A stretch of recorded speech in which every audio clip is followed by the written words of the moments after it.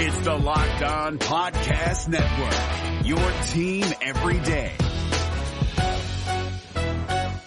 Jackson Gatlin here, host of the Monday edition Locked On NBA podcast. Every Monday, I cover the 3 biggest stories in the NBA with the local experts from Locked On. It's an awesome recap of the weekend of the NBA and a look at what's ahead. Mark your calendars on Monday to join me for Locked On NBA podcast, available on YouTube and wherever you get your podcasts. Did you call back? I called game. Gilbert, fade away. Dagger! Oh, Wizards win! Arenas hits the shot at the buzzer. You believe that? All right, welcome back to another edition of the Locked On Wizards podcast. Ben Standig here. Mr. Adam Rubin is here. We are calling this, or at least I'm calling this, the pat ourselves on the back edition of the Locked On Wizards podcast. Because, Adam, it felt like a lot of things that happened in this game tonight, I don't know, maybe even in the last 48 hours to some degree. You and I have been talking about, saying this needs to happen, that needs to happen. Even one thing that didn't happen, essentially sort of did happen, because this person justified them actually playing. This is a good one. We're taking the victory lap on this one. Screw the haters. We're taking the victory lap. Right? Come on. Well,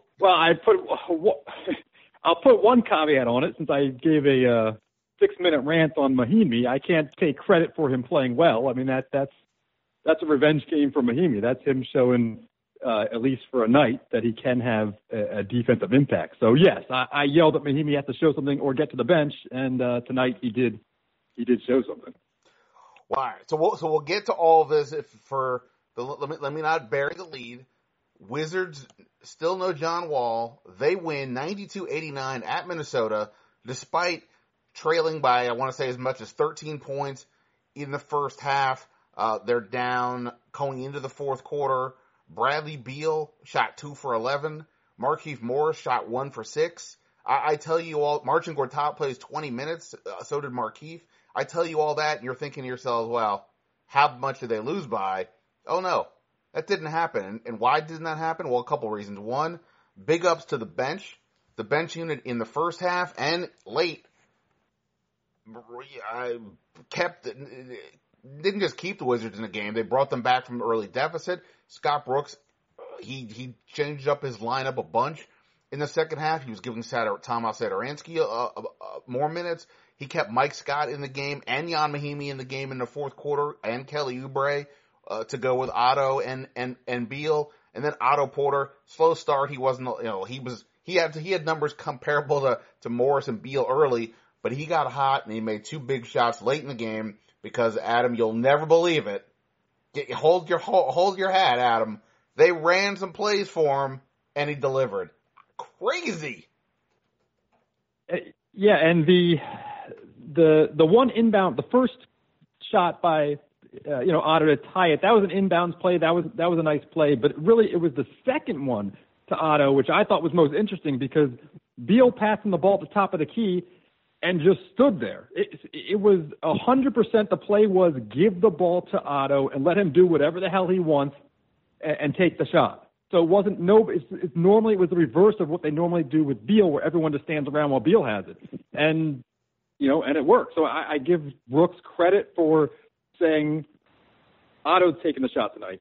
And of course, credit to Otto for knocking it down. So hopefully this is something where it's a change going forward, because if you have 2 guys, and then when Wall comes back, if you have 3 guys who are the options on the last play, it makes you a lot harder to defend than just being a one-on-one team. So yeah. So there's a lot to get to. We got to talk about probably Ian Mahinmi's best game with the Wizards. We got to talk about, I think we got to talk about the bench and Satoransky in particular, especially we've got the Satoransky guru here. And we'll talk more about the game as a whole. Of course, the Wizards have got a game tomorrow night in Philadelphia. Wow. And Adam, spoiler, I'm going to go to the game. So I will be, I don't know if I'm doing the podcast from Philly, but I will be at the game. So, if you're there and you see me, feel free to, give a shout out, but, don't touch. I'm just kidding. Well, unless you have a time machine, it's not a spoiler to say that you're going to be at the game tomorrow. but yes, go on. Oh, I could have just not told people, let them be like, oh my God, Ben's at the game. And they'd be like, and then they would have, gone on with their lives and talked about it. You're anticipating a lot of excitement. Okay, yeah. Okay. Yeah, I see. All sarcasm. Anticipating a whole bunch of excitement when we see you on TV. Yeah, exactly. All kinds of sarcasm with that one. All right, so let's go to Otto Porter. So, since Saturday night, we all remember what happened. He's cruising the third quarter. In the fourth quarter, he's the guy who's offensively is really sparking this team. He goes out of the game with 8 minutes or so to go. Doesn't take a shot the rest of the way. And part of the narrative coming out of that game is, hey, how come Otto Porter is disappearing once again? And I guess you could look at that however you want. You could say he's not being aggressive enough. He's disappearing.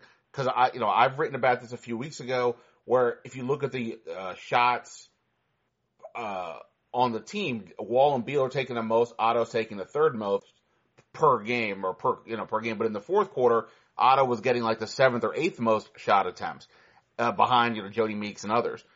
So you could look at it a few different ways. You could say he needs to be more aggressive, or the way I would interpret it often is, hey, they need to actually give him the ball. They actually need to call a play for him. Otto Porter is the kind of guy who's not going to be a ball dominant chucker. He's going to do the right basketball play, but you have to put him in the right position. And so I went back and watched the end of the game against Portland today, because I have no life. And I watched the last 2:45 or so. The Wizards had about 5 or 6 possessions. Otto Porter had touched the ball in at least 4 of them. In almost every case, he would get the ball up high. And you just mentioned something interesting a second ago. You said when they ran this play, Beal sort of stood and watched. In all the other ones, Otto got the ball up high, but the action was all happening below the circle. Gortat and Beal or somebody like that were running off, setting picks. There wasn't a lot of action going on for Otto. The one time he was given a pick, I think by Markieff Morris, the double team went to Otto and he threw it back to Morris. So they weren't really running anything for him. But like you said here, Mahimi set a pick for him. They got him the ball. He made the shot. I'm not going to go, I don't want to, go wild here and suggest that Otto Porter is now the league MVP or anything like that, or, he's a max player, however you want to define that. I'm just saying, please don't tell me he's not aggressive enough. They have to put him in position to make the shot, just like they do for Bradley Beal, just like they do for John Wall. If you want this guy to do the things you think he's supposed to do, if that's your definition of aggressive, then help put him in the right position. They did. He made shots, worked out for the Wizards. The NBA playoffs are right around the corner, and Locked On NBA is here daily to keep you caught up with all the late season drama. Every Monday, Jackson Gatlin rounds up the 3 biggest stories around the league, helping to break down the NBA playoffs. Mark your calendars to listen to Locked On NBA every Monday to be up to date. Locked On NBA, available on YouTube and wherever you get podcasts. Part of the Locked On Podcast Network, your team every day.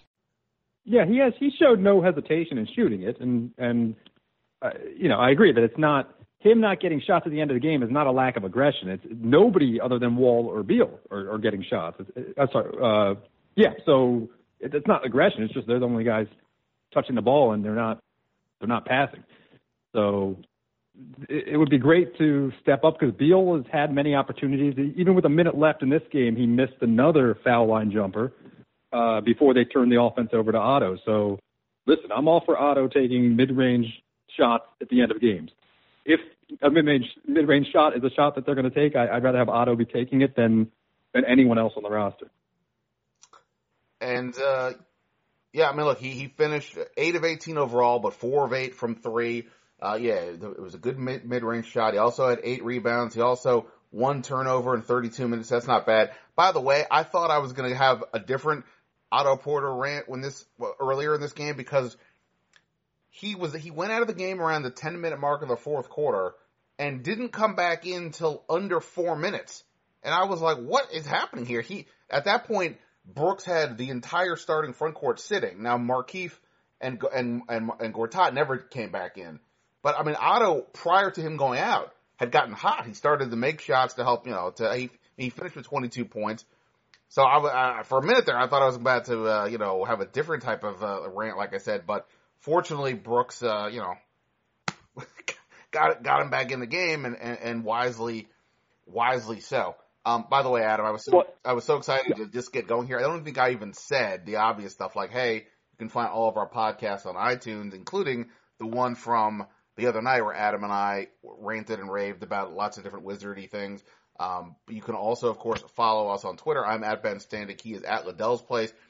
And to go with the pat on my back angle of this podcast, I'm all in, Adam. Might as well get really, really wet. You can go read what I wrote about this team this week in that I wrote today that I wrote today that Jan Mahimi, what the hell? Why does he keep playing all the time? And I asked Scott Brooks about it yesterday. We'll talk about that in a second. And I also wrote that the Wizards need more from Markieff Morris. And maybe Scott Brooks agrees because he didn't even play Markieff, I don't think at all in the fourth quarter. He finished 1 of 6. Like I said, Mike Scott did a lot better. In any event, you were about to say something and I cut you off. Oh, no, just going to mention on the Otto front in terms of not coming back in until 4 minutes.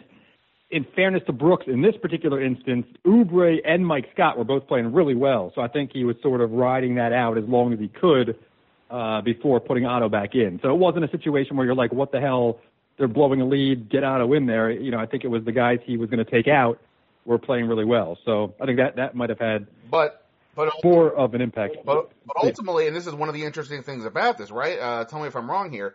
He didn't take out either of those guys in the end. He kept them on the court. I think he took out Jody Meeks, and he played with no point guard. Yeah, for a while. Yeah, he played with no point guard. He had Beal in there. Right. He had Beal. As soon as go ahead. He had Beal in there, but I think with Otto and Oubre, a lineup that we saw some, obviously Wall was always around last year, but some sort of a lineup we would see more last year with Otto and Oubre in as the 2 and the 3. I think he had Mike Scott with Mahimi in there. So he went, Frazier only played 15 and a half minutes. Satoransky ended up playing more minutes today. And, so Brooks went essentially with Beal acting as the point guard.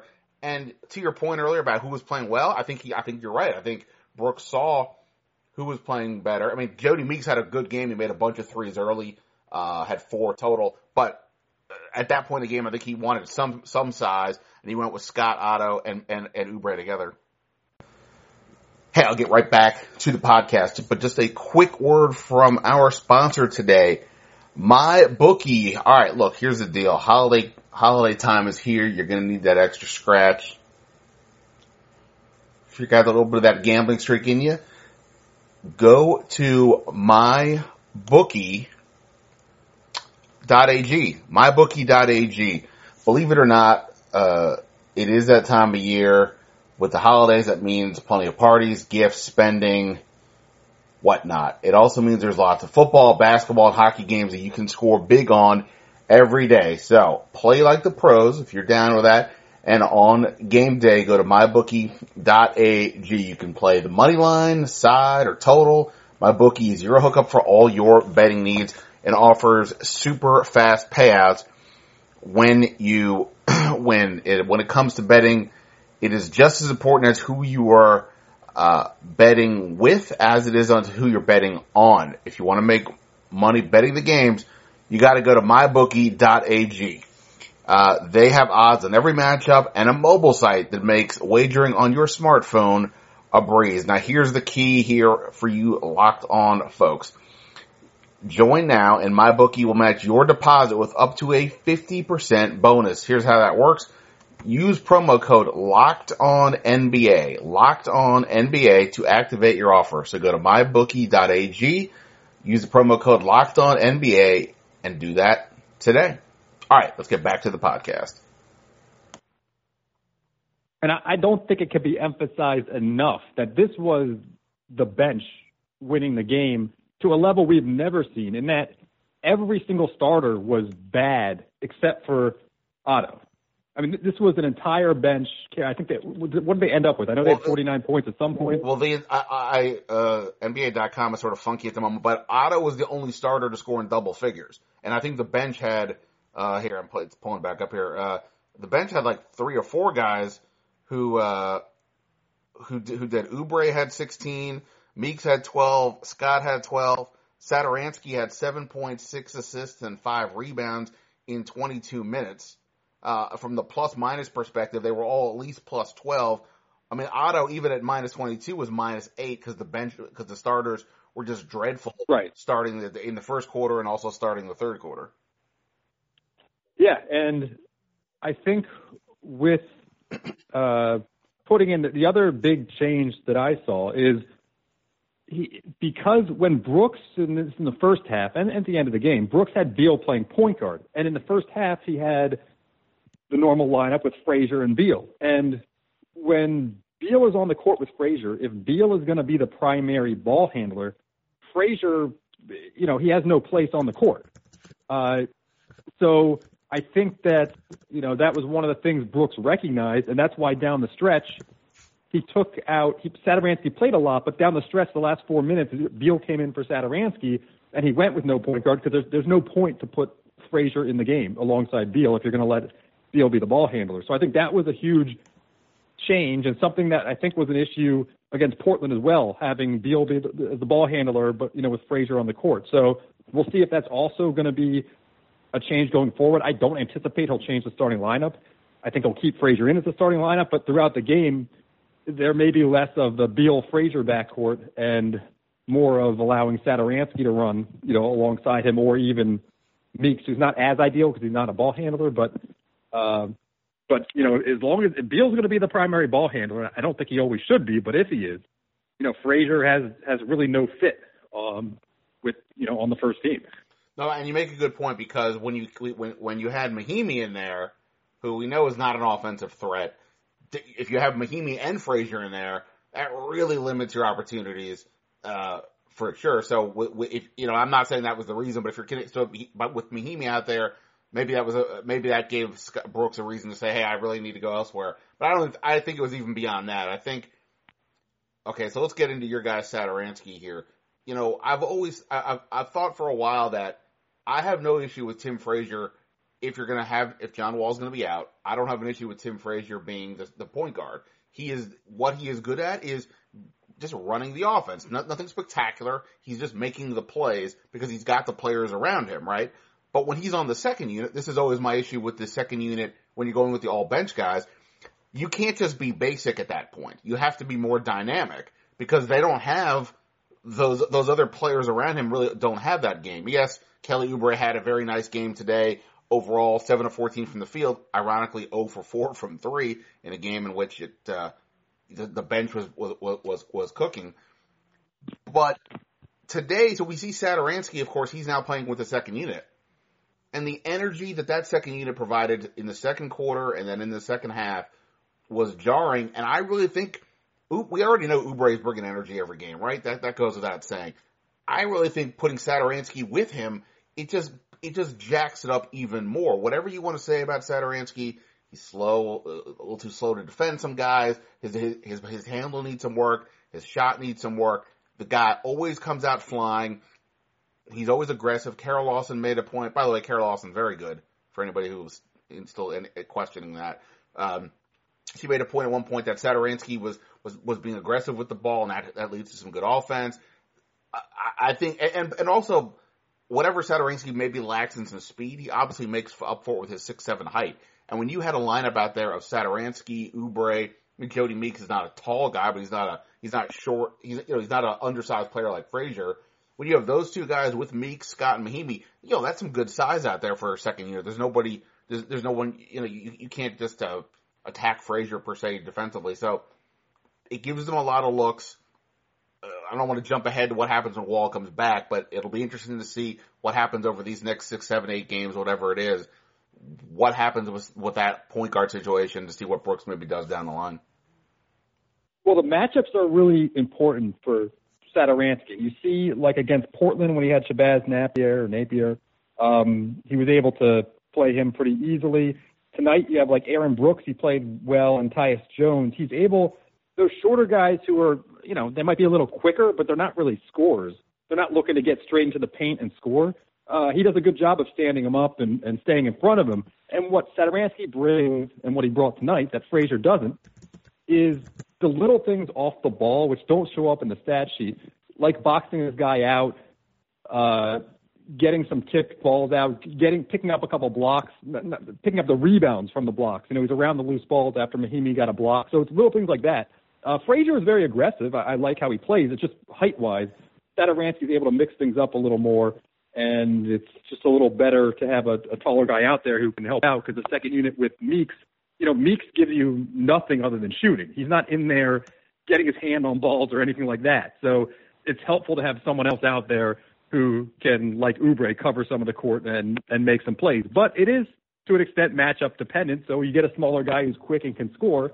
You know, Frazier can be a better matchup against him than Satoransky. But, you know, a game like this just sort of fit his skills perfectly. And it was nice to see Brooks recognize that and just completely start throwing out some new lineups when the first quarter of the season he hasn't shown any willingness to do that, and now he is. And your point about the matchups is key, and it goes to something we've been talking about. It's not just, you know, it's too lazy to say, oh, the bench is no good. All these guys are NBA players. I mean, I don't know if we could have said that last year, to be honest, right? Because look what happened. A few of the guys that they had are no longer in the NBA. They're in China. Right. I'm not even picking on Brandon Jennings so much, but, you know, there's some other guys that they had on that team last year who aren't in the league. I don't look at this Wizards roster. I mean, I'll sort of put Chris McCullough on the side because he's young and we'll see. But the rest of them are guys that can play. They have played. They've been successful. Satoransky is probably the biggest unknown, and I think it's fair to say he's an NBA player by now at this point. The thing is, they're not stars. They're not starters. You have to put them in the best position to maximize their circumstances. And I think they did. I think tonight was an example of doing a better job of that. And that's all. You know, Tim Frazier will have a role. It's just where to put him out there to make it work. Same thing with Satoransky and you know, Oubre and all the way down the line. But in any event, good job by the Wizards. But you know, let's give Scott Brooks some credit. I like some of the willingness to shake things up. The NBA playoffs are right around the corner, and Locked On NBA is here daily to keep you caught up with all the late season drama.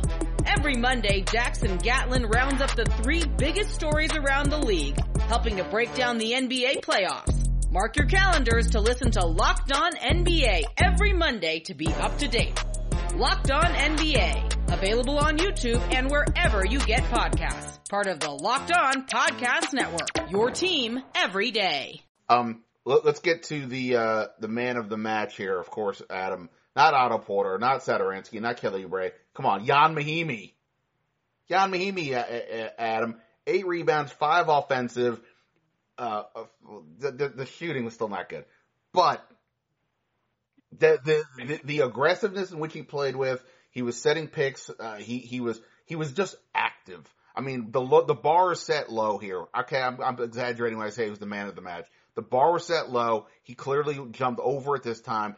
He was a force. He was a name. He had an impact. That's all we're asking for at this point. We're not asking to justify the contract. We're not asking to go out there and dominate.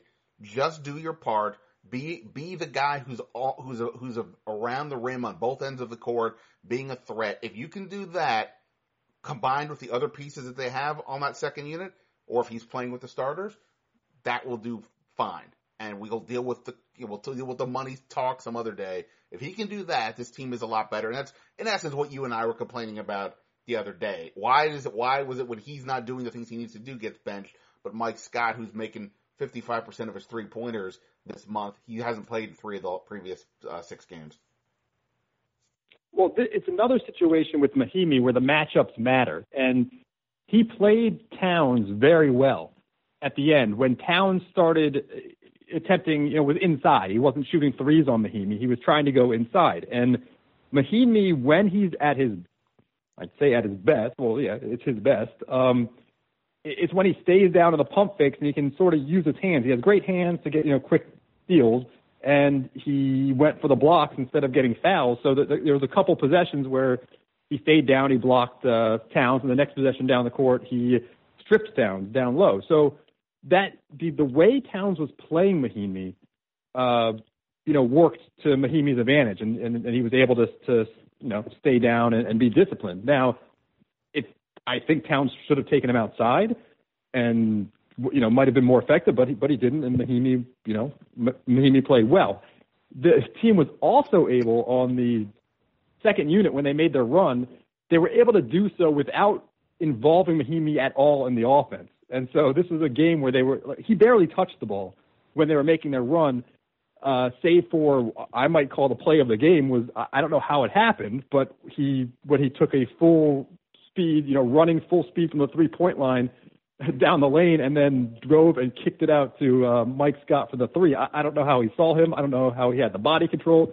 I don't know how he threw the ball into his, on point for him to go straight up with it, but nevertheless he did. And that was one of the plays of the game. So it was sort of it was a great matchup for him defensively, and then offensively they were able to avoid his touches, basically, no fumbling out of bounds, none of that. And he had a couple of great offensive rebounds. So, and I think you hit on it. One of the issues with Mahinmi is his activity. It's just being out there, being active, getting involved.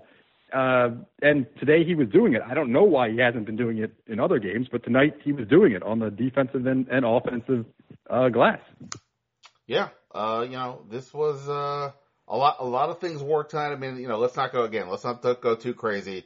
They went on the road. Things were still dicey for a good chunk of the game, but ultimately they did get it done. Now they're on to Philadelphia Wednesday night. I'm excited to see Joel Embiid and his environs. It sounds like Ben Simmons will be I don't know if a game time decision, but at least questionable to play. Obviously, these two teams met opening night, and it was the start of this Wizards unfortunate trend of having leads and blowing them. That one they kept it. Maybe tonight was the way they need to go. Get behind and rally. Maybe that's put it on the bench. What's that? Put it in the bench's hands. Yeah, exactly. Yeah, have Mahinmi as the penetrating point guard. Here's my prediction for tomorrow. The game is in Philadelphia. I believe that is the hometown of some guy named Markieff Morris, who again tonight was 1 for 6 from the field, a -19 plus minus, and let me just double check. 0 minutes in the fourth quarter. I mean, 3 of the Wizards starters didn't play in the fourth quarter, and Beal played the most at 5 minutes and 29 seconds, and that's crazy. In any event, my prediction is that Markieff Morris gets it going tomorrow. I think we'll see a better version of him. I mean, he clearly is not all there yet, but he's got to get it going, and no better time like tomorrow. I've got one more thought here, and then I will let you go do your thing, and that is this. A lot of the things that we sort of talked about here, in essence, setting up Otto for some shots.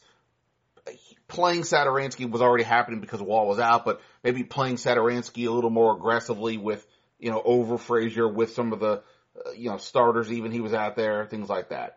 The Mahinmi part of it all, I don't know if that's different, but something happened to get him going. And I was talking to different people the last few days about this team, and what are you seeing, this, that, and the other. And one thing that somebody suggested to me was, in the case of Mahinmi, but also maybe in the case of some of the other rotation spots, is that Brooks can maybe take a little bit longer than other coaches to make adjustments.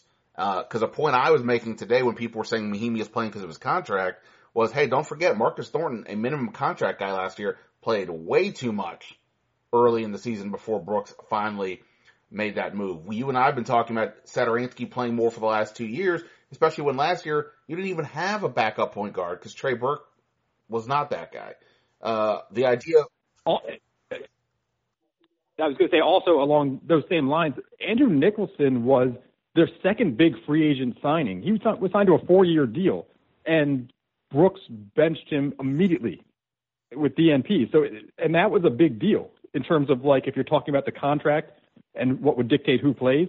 I mean, that a 4-year contract that was the second big signing with Mahinmi. So I mean, I'm agreeing with you. I don't know that it's necessarily the contract. I think the contract gets in the benefit of the doubt, but I think he's not being played now for the contract. He's being played for the same reason Burke was playing and the same reason Thornton was playing. I think that's the mindset that Brooks has right now.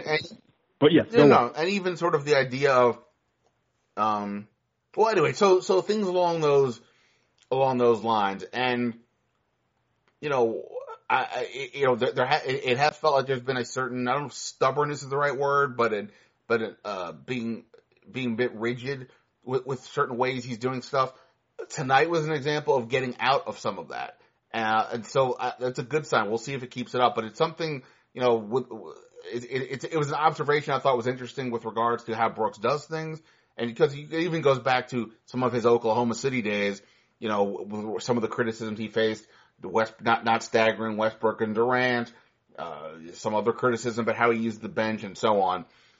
So it's something to keep an eye on going forward. I'm not expecting that tonight's sort of wild and wacky rotation becomes the norm, but it was a good sign to, at least for me, to show he went with some hot hands. He went with some guys who were playing well. He didn't just stick to what he's been doing. He looked at it seemed like he was playing more, okay, here's the team we're playing. Here's the situation we're in. What's the best thing for that? I'm sure if Scott Brooks were to listen to this, for one, he would say, what, dude, are you kidding me? Stop talking. But, he probably wouldn't agree. This is what I'm seeing. This is what somebody else said to me the other day. And it rang true because of the amount of things that have happened since he's been here where I'm like, why is this taking so long? So I thought that was a good point. Again, he stuck with Mahinmi today. Matchup made a little sense to go with him. And at least in this case, it paid off.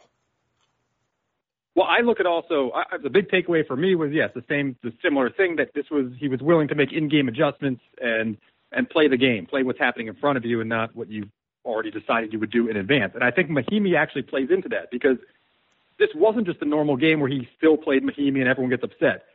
The big thing here was benching Gortat in the fourth quarter for Mahinmi, and that's not the normal thing. The normal thing is to put Gortat back in, and he probably would have got killed by Towns. So playing Mahinmi tonight was actually an example of Brooks making a change and saying, I'm going with the best matchup at the end of the game. And this is the first time I think that he's played Mahinmi ahead of Gortat this year. I might be missing a game or two, but in the fourth quarter, which used to happen periodically with Gortat getting benched. But so I thought the theme of him going with the hot hand, I think that fit in with playing Mahinmi, as well tonight. All true. All right, man. Well, look, it's already getting late. I know you got you're a man out on the town. I don't want to keep you from your round, but I appreciate it as always. Glad we got to do this. I appreciate you being part of this pat ourselves on the back night. You're not really doing it, but I know inside you're doing it. So I'm just gonna. Well, I'm happy for Satoransky. For patting people on the back, it's always good to have a good Satoransky. How dare you try to tell me on Twitter tonight that I'm just jumping on the bandwagon? Oh, please. It's rare to get any positive, feedback. So I was welcoming you. So not saying you're a bandwagon person. It really is. I mean, I don't ever pretend to think that I know more than these guys who this is all they do, live, breathe basketball. But you watch it, and I'm just like, I just don't get it. The guy always comes out with energy. He gives you some interesting mismatches. Sure, if the opponent has a quick 6-foot guard, maybe that's not where you want him to go. But he just does stuff, and yet it just he obviously just kept burying him last year. Then they go out and get Frazier and Meeks, and you're like, all right, well, I guess here we go again. And like I said, we'll see. It's only one game to some degree. A lot more to go. Who knows? I'm not saying Tim Frazier should never play, but it's been good to see Satoransky. I believe in the last two games, how many minutes did he play in the previous game? I don't have a box score in front of me. He had 22 tonight. I don't remember what he had last game, but he had good minutes. But again, I was going to say he's plus 28 in his last 36 minutes or something like that from the field. That's not plus minus always a wacky stat. Don't take it for verbatim. But in this case, where it's been clear he's been out there not just riding coattails, it's a good thing. Anyway, it's not all about Satoransky. Good win for the Wizards. Otto Porter, Mahinmi, Satoransky, Kelly Oubre, among the heroes. Wizards win 92-89. All right. Wizards again, they're in Philadelphia Wednesday. I will be there. we'll figure out a podcast situation one way or the other. Even if I have to wait till I get home and do it from there all tired, but who knows? We'll see. All right. Appreciate it, Adam. Go follow him on Twitter at Liddell's Plays. I'm at Ben Standig, and we are out of here. See you. Beal gets open for three. Dagger! Long drive, off-balance shot.